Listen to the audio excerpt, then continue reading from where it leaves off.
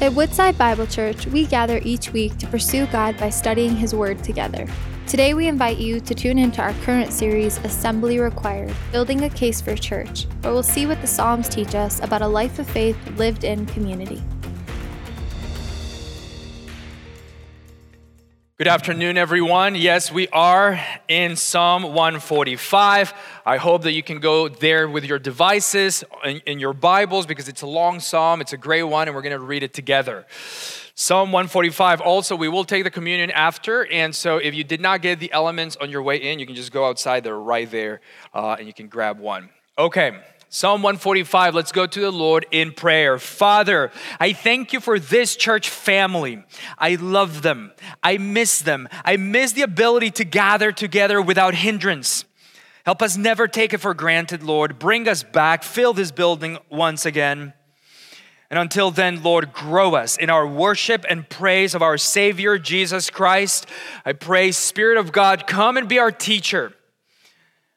Elevate the name of Jesus Christ in all of our hearts and minds, bodies and souls.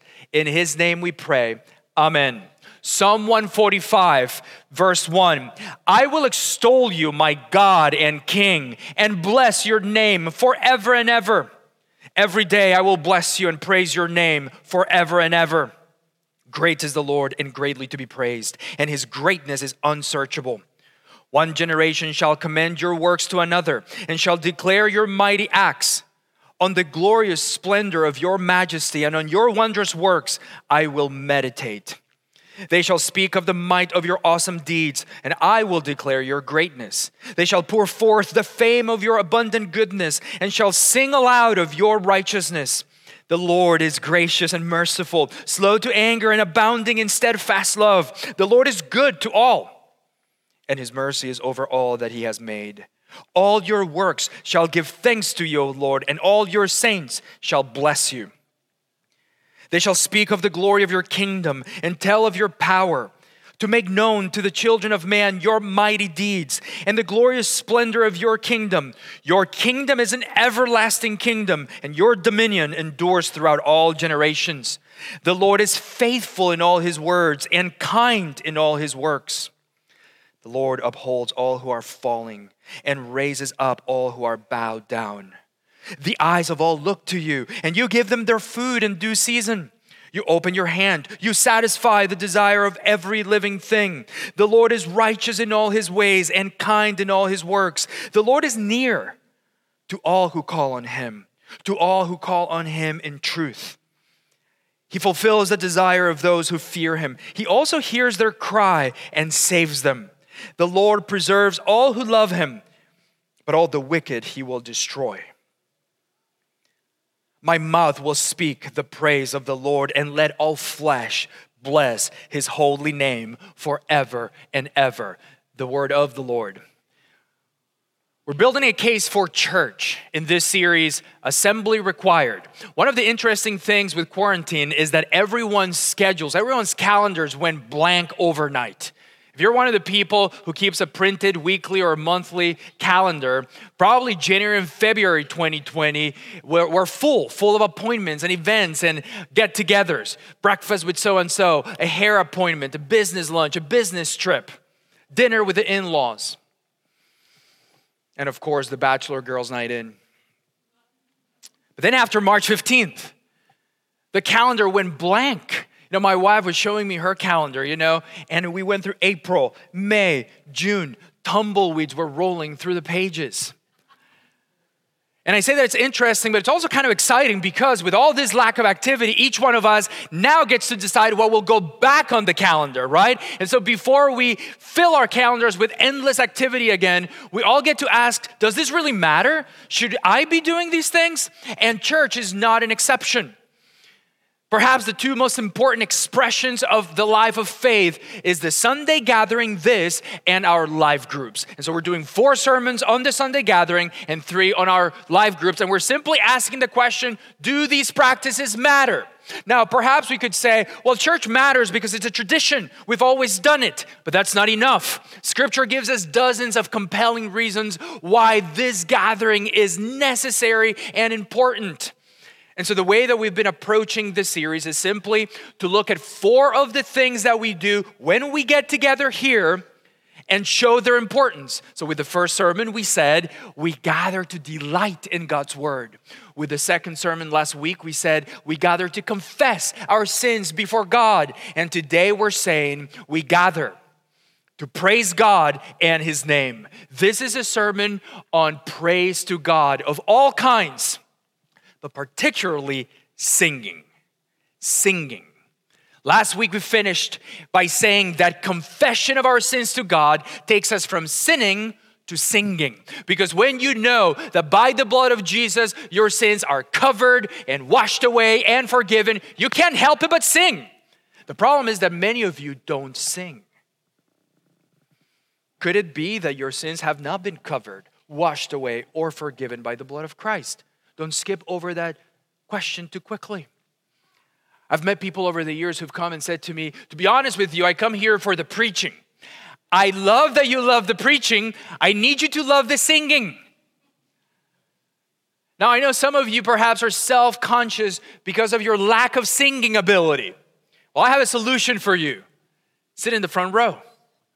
See, that's what, Jeff did. No, I'm just kidding. Sit in the front row. No one will hear you. Someone took offense at that at the 10:30 or they're like, hey. I was like, no, not you, But no one will hear you up here. Now, perhaps you prefer a different style of music. I understand that, and I'll say more about that later on. But here's the thing. Not singing is problematic. We don't just sing to fill up time until the preaching comes. Like a child who doesn't eat vegetables. A Christian who doesn't sing is spiritually malnourished. Now, I know some of you love singing, and that's awesome. And so this message is going to help you understand singing better, and it's going to give you a deeper conviction about it and help you not only be locked in emotionally, but cognitively engaged while you sing. So here we go. We're going to look at what happens when we praise God, why do we praise God, and then how do we praise God? Now, parents, if there are any children here, we have notes under the seats. You can help your children fill in the points. Here we go. What happens when we praise God? Psalm 145 is an acrostic psalm, meaning that each verse begins with a successive letter of the Hebrew alphabet, as if the writer was saying to us from A to Z and everything in between, God is to be praised. Now, I want you to look at the superscription above verse 1. What does that say? It's all in caps, small letters. It says this, a song of David. No, a song of praise of David. So this is a song that's going to teach us how to praise God. There are songs that teach us how to lament before God, how to cry, how to bring our sorrows before God. But this one is going to teach us how to praise God. And so here we go. Verse 1, he starts by saying, I will extol you, my God and King, and bless your name forever and ever. Every day I will bless you and praise your name forever and ever. David here uses 3 different words for praise to God. Extol, bless, praise. Let's say something brief about each one of those. To extol means to lift high. To bless means something different when we do it and when God does it. Have you ever wondered that? Like we talk about God blesses you, God bless you, but then we read here about us blessing God. Wait, what does that mean? They mean different things. They're related, but they're different. When God blesses us, He's making us full of strength, full of wisdom, full of peace, full of love, full of life. That's what God does for us. When you're blessed, that's how you feel about your life. Man, I'm full of all good things. When we bless God, we don't do any of those things for God. God has them all in perfection. Rather, when we bless God, we affirm that God is all those things.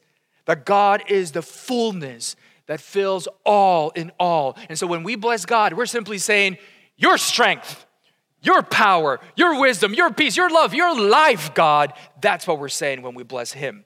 Also praise. Praise means to express admiration. We praise beautiful people. We praise good writers. We praise artists. And so when you take those 3 words together, extol, bless, and praise, we get this picture of a recognition of greatness. A recognition of greatness. Think of an NBA game. And the athletes, the players start coming out, and hordes of fans, back when the stadiums could be open, right? Hordes of fans start chanting, LeBron, LeBron, LeBron. What are they doing? They're lifting high LeBron James's name. They're saying, here's greatness, here's power. That's one of the reasons, actually, why people have been missing sports so much, because we love to praise others. We love to find people who are praiseworthy and tell others about it. We praise stars, we praise singers, we praise athletes, we praise rich investors, on and on. We love heaping on praise on someone else whom we believe to be on another level. Now let's think back to God. When we praise God, when we lift His name, when we bless Him, we are recognizing greatness that is now found anywhere else, unsearchable greatness. And in that recognition, therefore, we are learning to bow before such greatness. That's what David does. Look at verse 3. He's just heaping on praise on God. Verse 3. Great is the Lord, and greatly to be praised, and His praise is unsearchable. Feels almost redundant, right? But it's not. It's just, He's just piling it on. Verse 5, on the glorious splendor of your majesty and on your wondrous works, I will meditate. So he doesn't just want to meditate on God's majesty, amazing as that is. No, he wants to meditate on the splendor of God's majesty. But that's not enough. He wants to meditate on the glorious splendor of God's majesty. Do you see? And that's just 2 verses. But he keeps doing that throughout the whole psalm. He's just piling it on. You see, what happens when we come here on Sunday and we praise God with our lips, what's happening is that we're practicing for the rest of our week and the rest of our body. When we sing praise to God, we're making our time holy and our body holy. Let me explain. Let's begin with time. In a few moments, we're going to sing these words. Our hope is in you alone. Our strength in your mighty name. Our peace in the darkest day remains, Jesus. We're going to sing that in a few minutes. When we gather here on Sundays, we sing for about 20 minutes altogether. 20 minutes. The week has 10,080 minutes. So we just sing for a fraction of the week, right? But if in those 20 minutes, you're able to leave worry and want and work, you're able to leave conflict and struggle and truly focus on what you're saying, what you're singing, you'll be connecting yourself with eternity. And you'll have an experience that then you'll be able to take with you and multiply it throughout your week. So singing praise to God, you're declaring mastery over all of your time. You're saying, my time is holy unto the Lord. My hope is in you alone. My strength in your mighty name. My peace in the darkest day remains. Not just in these 20 minutes, all 10,000. That's what's happening with your time in this holy hour. You're sanctifying your entire week. That's time. Let's talk about the body now. How does singing praise to God help our whole body? How is it that as we sing, we are becoming holy in all of our body? Here's why. When we sing, our whole body is involved. Now, less of your body is involved for those of you who sing perhaps like this. Our hope is in you alone. Our strength in your mighty name. Our peace in the darkest day remains. Like you're trying to be a ventriloquist.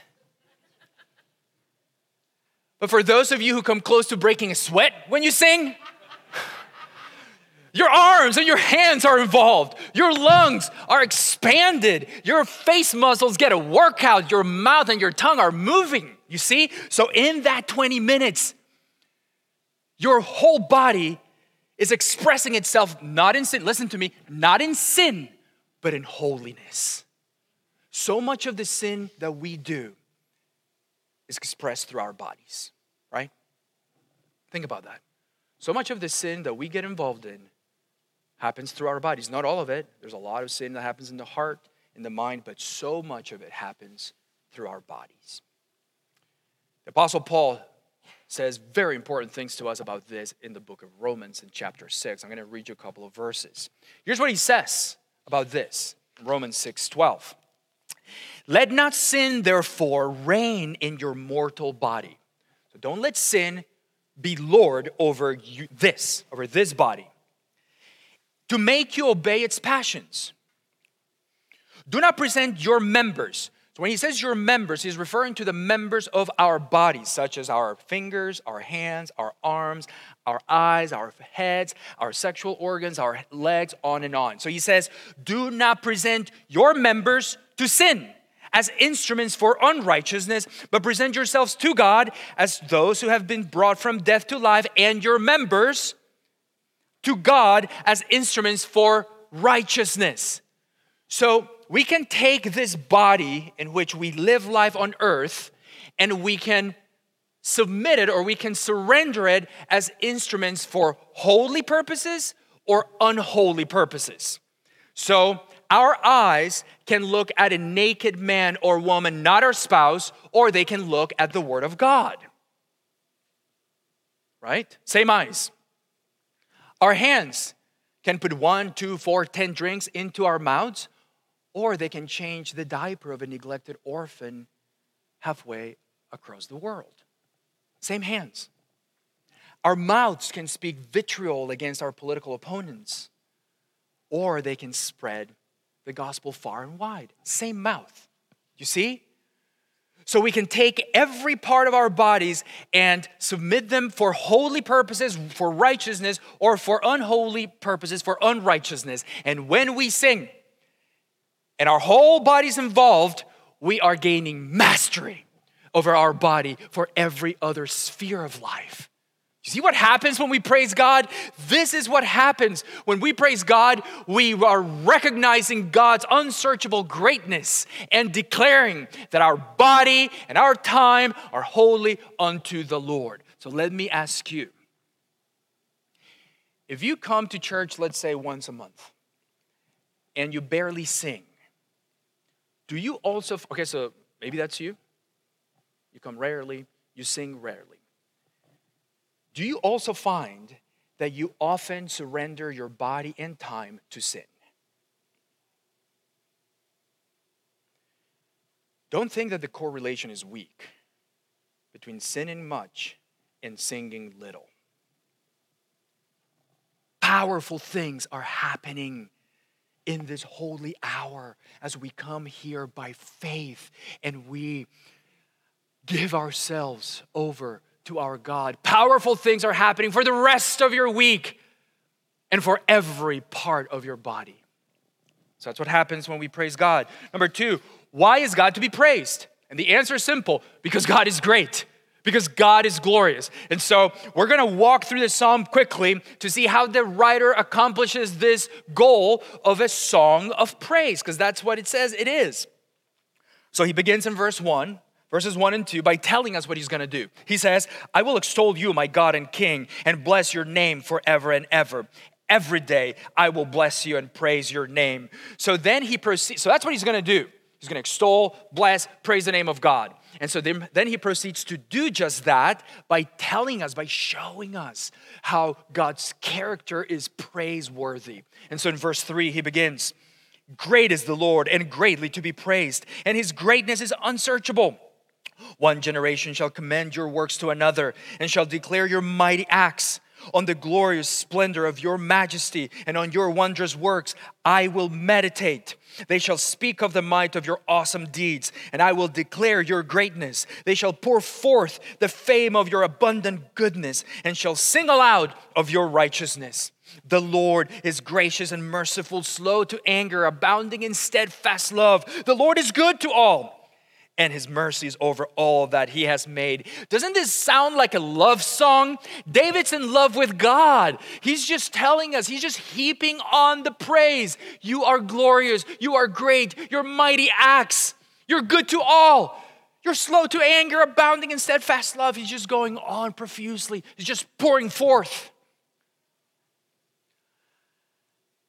He talks about God's loving kindness, his steadfast love. I told you last week that perhaps the most significant thing that has changed as I've walked with God for 26 years now, this most significant thing that has changed in me, in my perception of God, is God's Hesed, God's loving kindness, which here in verse 8 is translated as his steadfast love. Do you see it? Circle it. That's God's Hesed. That will transform your life if you understand that God is abounding in steadfast love. Well, it's important because God's Hesed shows up in verse 8, and it's one of the reasons that David praises God, but it becomes super important in verse 10. Let's look at verse 10 together. All your works shall give thanks to you, O Lord, and all your saints shall bless you. The word translated saints is the Hebrew word hasidim. Hasid, which is the adjectival word form of Hesed. You hear it, right? Hasid, Hesed. You see what this is saying? This is amazing. When we see the word saints, we see it so often, it doesn't mean anything to us anymore. Saints, sinners, saints. No, what verse 10 is saying is, your Hesed ones, your saints, your Hesed ones shall bless you. God's Hesed, God's loving kindness, don't miss this. God's loving kindness becomes the stamp, the seal over us, the Hesed ones. Like father, like son, right? God is love, so we love. God forgives, so we forgive. God is kind, so we're kind. That's what it's saying. There's not such a thing as an unkind Christian. There shouldn't be. An unkind Christian is an oxymoron, like saying a virtuous pimp. Not such a thing. Do you want to commend the faith to the world out there? Be kind. Be kind. Be kind in all you do. When people out there are hateful and nasty, you be kind. You be kind on your social media posts. Be generous when people out there are greedy. Go the extra mile. That's what the Hesed ones do. Because God is abounding in loving kindness. We abound in the same loving kindness. And so now the psalm keeps going. And now God's Hesed people, you'll see that they start appearing. Now God's Hesed people join this celebration of praise. It started with David. And he says now, and we'll tell other generations, and they will praise God. And now he's talking about God's covenant people, God's Hesed people. Now we get to verses 11, 12, and 13, which are the core of the psalm. And there's a theme there. See if you pick it up as we read it. Verse 11. They shall speak of the glory of your kingdom and tell of your power, to make known to the children of man your mighty deeds and the glorious splendor of your kingdom. Your kingdom is an everlasting kingdom, and your dominion endures throughout all generations. The Lord is faithful in all his words and kind in all his works. Come on, what was the theme? Can you yell it out? God's kingdom, right? Kingdom shows up 4 times. Your kingdom. Now he's praising God for his kingdom. Now God's Hesed people are praising him for his kingdom, for the fact that it's eternal, endures forever and ever, the fact that it's glorious and splendid, the fact that it's to be made known to the children of men. This is all worthy of praise. And so now, as he finishes the psalm, he tells us not just who God is that is praiseworthy. Now he tells us what God does that is praiseworthy. And so we go on in verse 14. The Lord upholds all who are falling and raises up all who are bowed down. Don't you love that? So many people this year feel like they're falling. And maybe you feel that because this has been a tough year. Maybe you just feel like you're falling. Listen, you love God. You're not going to fall. You're not going to fall. It says right there, he upholds those falling. You're falling, he's there. He's going to catch you. If you say, too late, I'm already down, it's also covered. It says he raises up those who are bowed down. He will find you in that place of lowliness where you are, and he will lift you up. That's God. Maybe you need to hear that today. Verse 15, the eyes of all look to you, and you give them their food in due season. You open your hand, you satisfy the desire of every living thing. The Lord is righteous in all his ways and kind. Here it is again, hesed, kind in all his works. The Lord is near to all who call on him, to all who call on him in truth. He fulfills the desire of those who fear him. He also hears their cry and saves them. The Lord preserves all who love him, but all the wicked he will destroy. He's just piling on the praise. He's just saying to us, right? God doesn't let us fall. God raises us up when we're, bowed low. God feeds us. He opens his hand. He satisfies our desires. God hears us when we call out to him and he saves us. God is near. Do you feel like God is distant from you? No, he is near. He's near to all who call on him in truth. And then he says, and he destroys all wickedness, which praise God for that. And so this is why we gather together on Sunday to praise God. This is why we're here singing songs to him, because of who God is. So we sing to him and we sing about him, but we do it not just on Sundays. Every season, every day, God is to be praised. Every season, every day, God is to be praised. Sunday simply trains our bodies and shifts our time. But every season, every day, God is to be praised. And so the last thing for us to examine is how. How do we praise him? So I'm going to leave you with 7 things from this psalm, 7 ways that we praise God. We've talked about most of them already, so here we go. How do we praise God? Number 1, singing. We praise him by singing. This is a song. In verse 7, it says that we shall sing aloud of God's righteousness. Some other verbs in this song could be translated as sing praises. Church, listen to me. We gather together to sing God's praise. This is one of the most important things that we do as the people of God. We left 2 songs for after the sermon so that we can respond to this very sermon with praise. We're going to take communion also, which will be glorious. But this is what we gather to do. And maybe you're here and you love singing. Maybe right now you're going, I knew that singing to God was important. Yes. But maybe it's difficult for you. Maybe singing is hard for you. And so ask God to help you overcome the surface and get to the substance. Maybe you'd prefer a different style of singing. So look past it. Look past it. Don't get hung up on it. Look past it. When I went to India a couple of years back and to Thailand earlier this year, one of the highlights of the trip was singing with the people of God. The songs, different style. The language, different. Time zone, different. Songs were kind of old, actually. But it didn't matter because I knew while I was there, I knew this boy, this orphan standing next to me has had a rough life. Our lives are like worlds apart.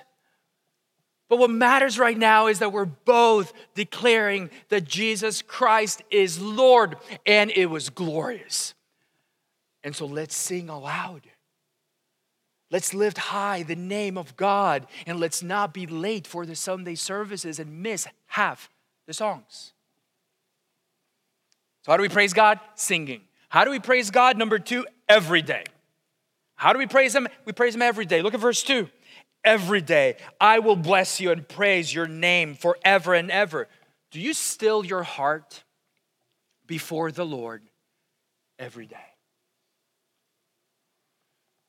Do you allow what God does in you on Sunday? Right here, right now, God is doing all kinds of things in each one of us. Do you allow that to permeate the rest of your week?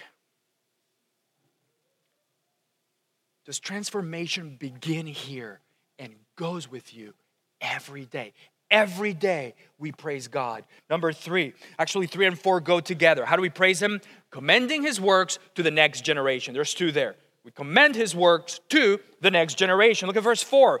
One generation shall commend your works to another and shall declare your mighty acts. So this is, first we declare, we speak of God's mighty acts, and we do that, yes, to the people who are our friends and all of that, but we do it also to the next generation. He says it again in verse 12, to make known the splendor of God's kingdom to the children of man. Now here, a quick word for parents. I know that the end of the spring was unusual and the end of the school year was hard for families, and this has been a strange summer. Understand all of that, but let's cherish this unparalleled opportunity that we've had to be with our children. Our family's favorite thing during quarantine was that we got to be with each other so much. Some of them didn't want it to end. It was like a good Groundhog's Day. It's like, what are we doing tomorrow? Tomorrow we're gonna be with each other. And the next day, and the day after that, we're gonna be together. That's what it was like. But it was so great to be able to do that. Parents, there's so much faith and worldview and values that you get to instill on your children. So cherish those moments. They're precious from the time they're little babies all the way until they're grown. Cherish those moments. It's so powerful. And for all of us, I can't wait until we're able to safely open up again our kids' ministry classrooms so that all different ones of us can get in there and tell these little ones of the greatness, the mighty deeds of God. Can you join me in that prayer? Can we pray this to God? Yes? Yes. Let's ask God to bring us together, to be able to bring all the families of the church back together safely. So that so many of you that do such an amazing job teaching our children will be able to continue doing that. Number 5, how do we praise God? Meditating. Verse 5. On the glorious splendor of your majesty and on your wondrous works, I will meditate. My wife has always been such a source of inspiration to me through the years. And during this whole season, she's been sensing God calling her to a more contemplative, to a more reflective life and lifestyle. You know, my wife is a do person. I mean, she's going and she's doing, but she's sensing God calling her, whispering to her that he wants her to posture herself to receive from him, to listen to him in a slower way. And so it's been so amazing to just watch her do that, to watch her just sit there with the Lord and ponder and meditate the greatness of God, on the greatness of God. Do you meditate? Do you meditate on God's word? Remember that God is near to all who call on him. God's not distant. You call on him is right there. All who call on him in truth. Tomorrow, open the word of God and slowly gaze upon his glory. Next, how do we praise him? Trusting in his might. Trusting in his might. Did you notice that so many of the words that David uses in this psalm and in so many others are about God's strength, God's might, God's power? And I think we need to hear this today because we need to center our lives back on God and trust him alone. We need to declare God's power, his sovereignty over all of life, because I fear that many of you are beginning to cede control of your lives over to natural forces like the virus, or to social forces like the news cycle, or to political forces like the election. This has to stop. Do you think the virus has power to change your expiration date? Do you think God had one plan for your life, but then along came the virus and derailed that plan? Not a chance. I'm not saying we shouldn't be careful. We must. What I am saying is that nothing has changed when it comes to your protection and God's purposes for you on the earth. When God says our life is over, guess what? It is over. Virus or not, masked or not. You see, this is why we must praise God. This is why we must lift high his name and extol his name and bless his name. Because as we do this, the space, the mental and emotional space that God occupies in our lives expands. And CNN and NPR and Fox and all the rest are put in the rightful proper place. When we praise God, fear falls. Anxiety falls. Pettiness falls. Idolatry falls. Idolatry is the tail wagging the dog. I think that some of you need to turn off the news, turn off the noise, and turn on the praise. Every season, every day, God must be praised. And finally, how do we praise Him? Enjoying His hesed, enjoying His loving kindness.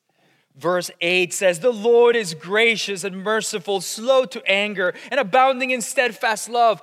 God isn't just faithful in love, you guys. He abounds in it. Let me ask you something. When you think of God, is He harsh? Is He distant? Is He a strict disciplinarian? Is He a killjoy? That sounds a lot like a father, like a flawed father on earth, which is all of us who are dads. But that's not God. That's not God at all. God abounds in loving kindness, in steadfast love. The greatest demonstration of God's hesed, of God's loving kindness to us, was the giving, the sending of His Son for us, to save us.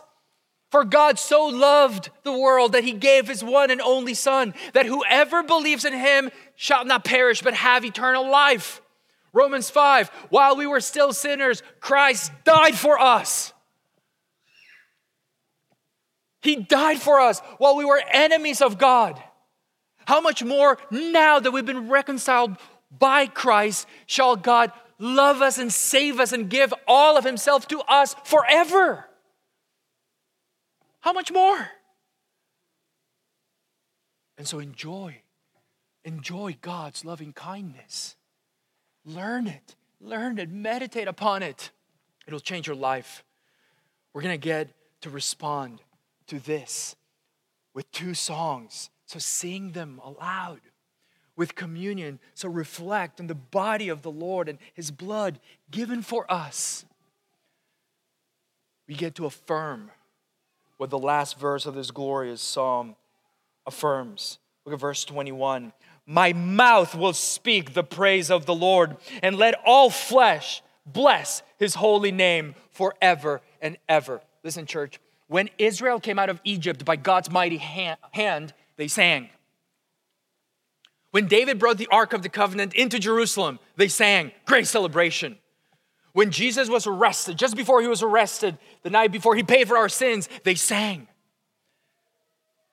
When Paul and Silas went to prison for the gospel, they sang.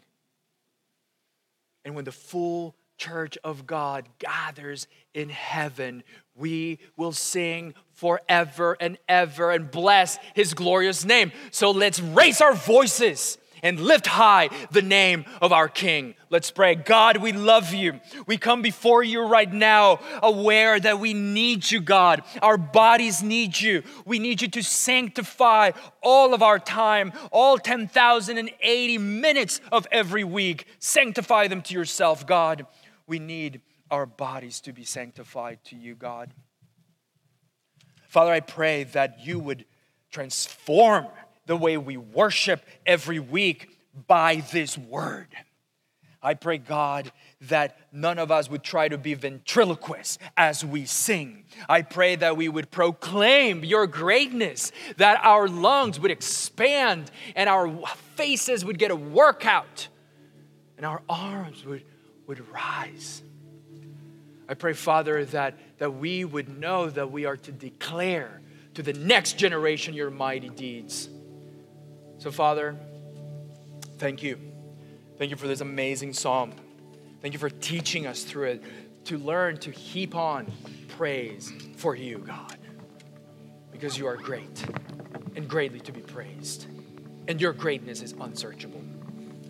Father, as we also ponder the mystery of the cross, the body of the Lord given for us, His blood shed for our sins. Oh God, we confess our sins to You and we receive Your washing, Your cleansing.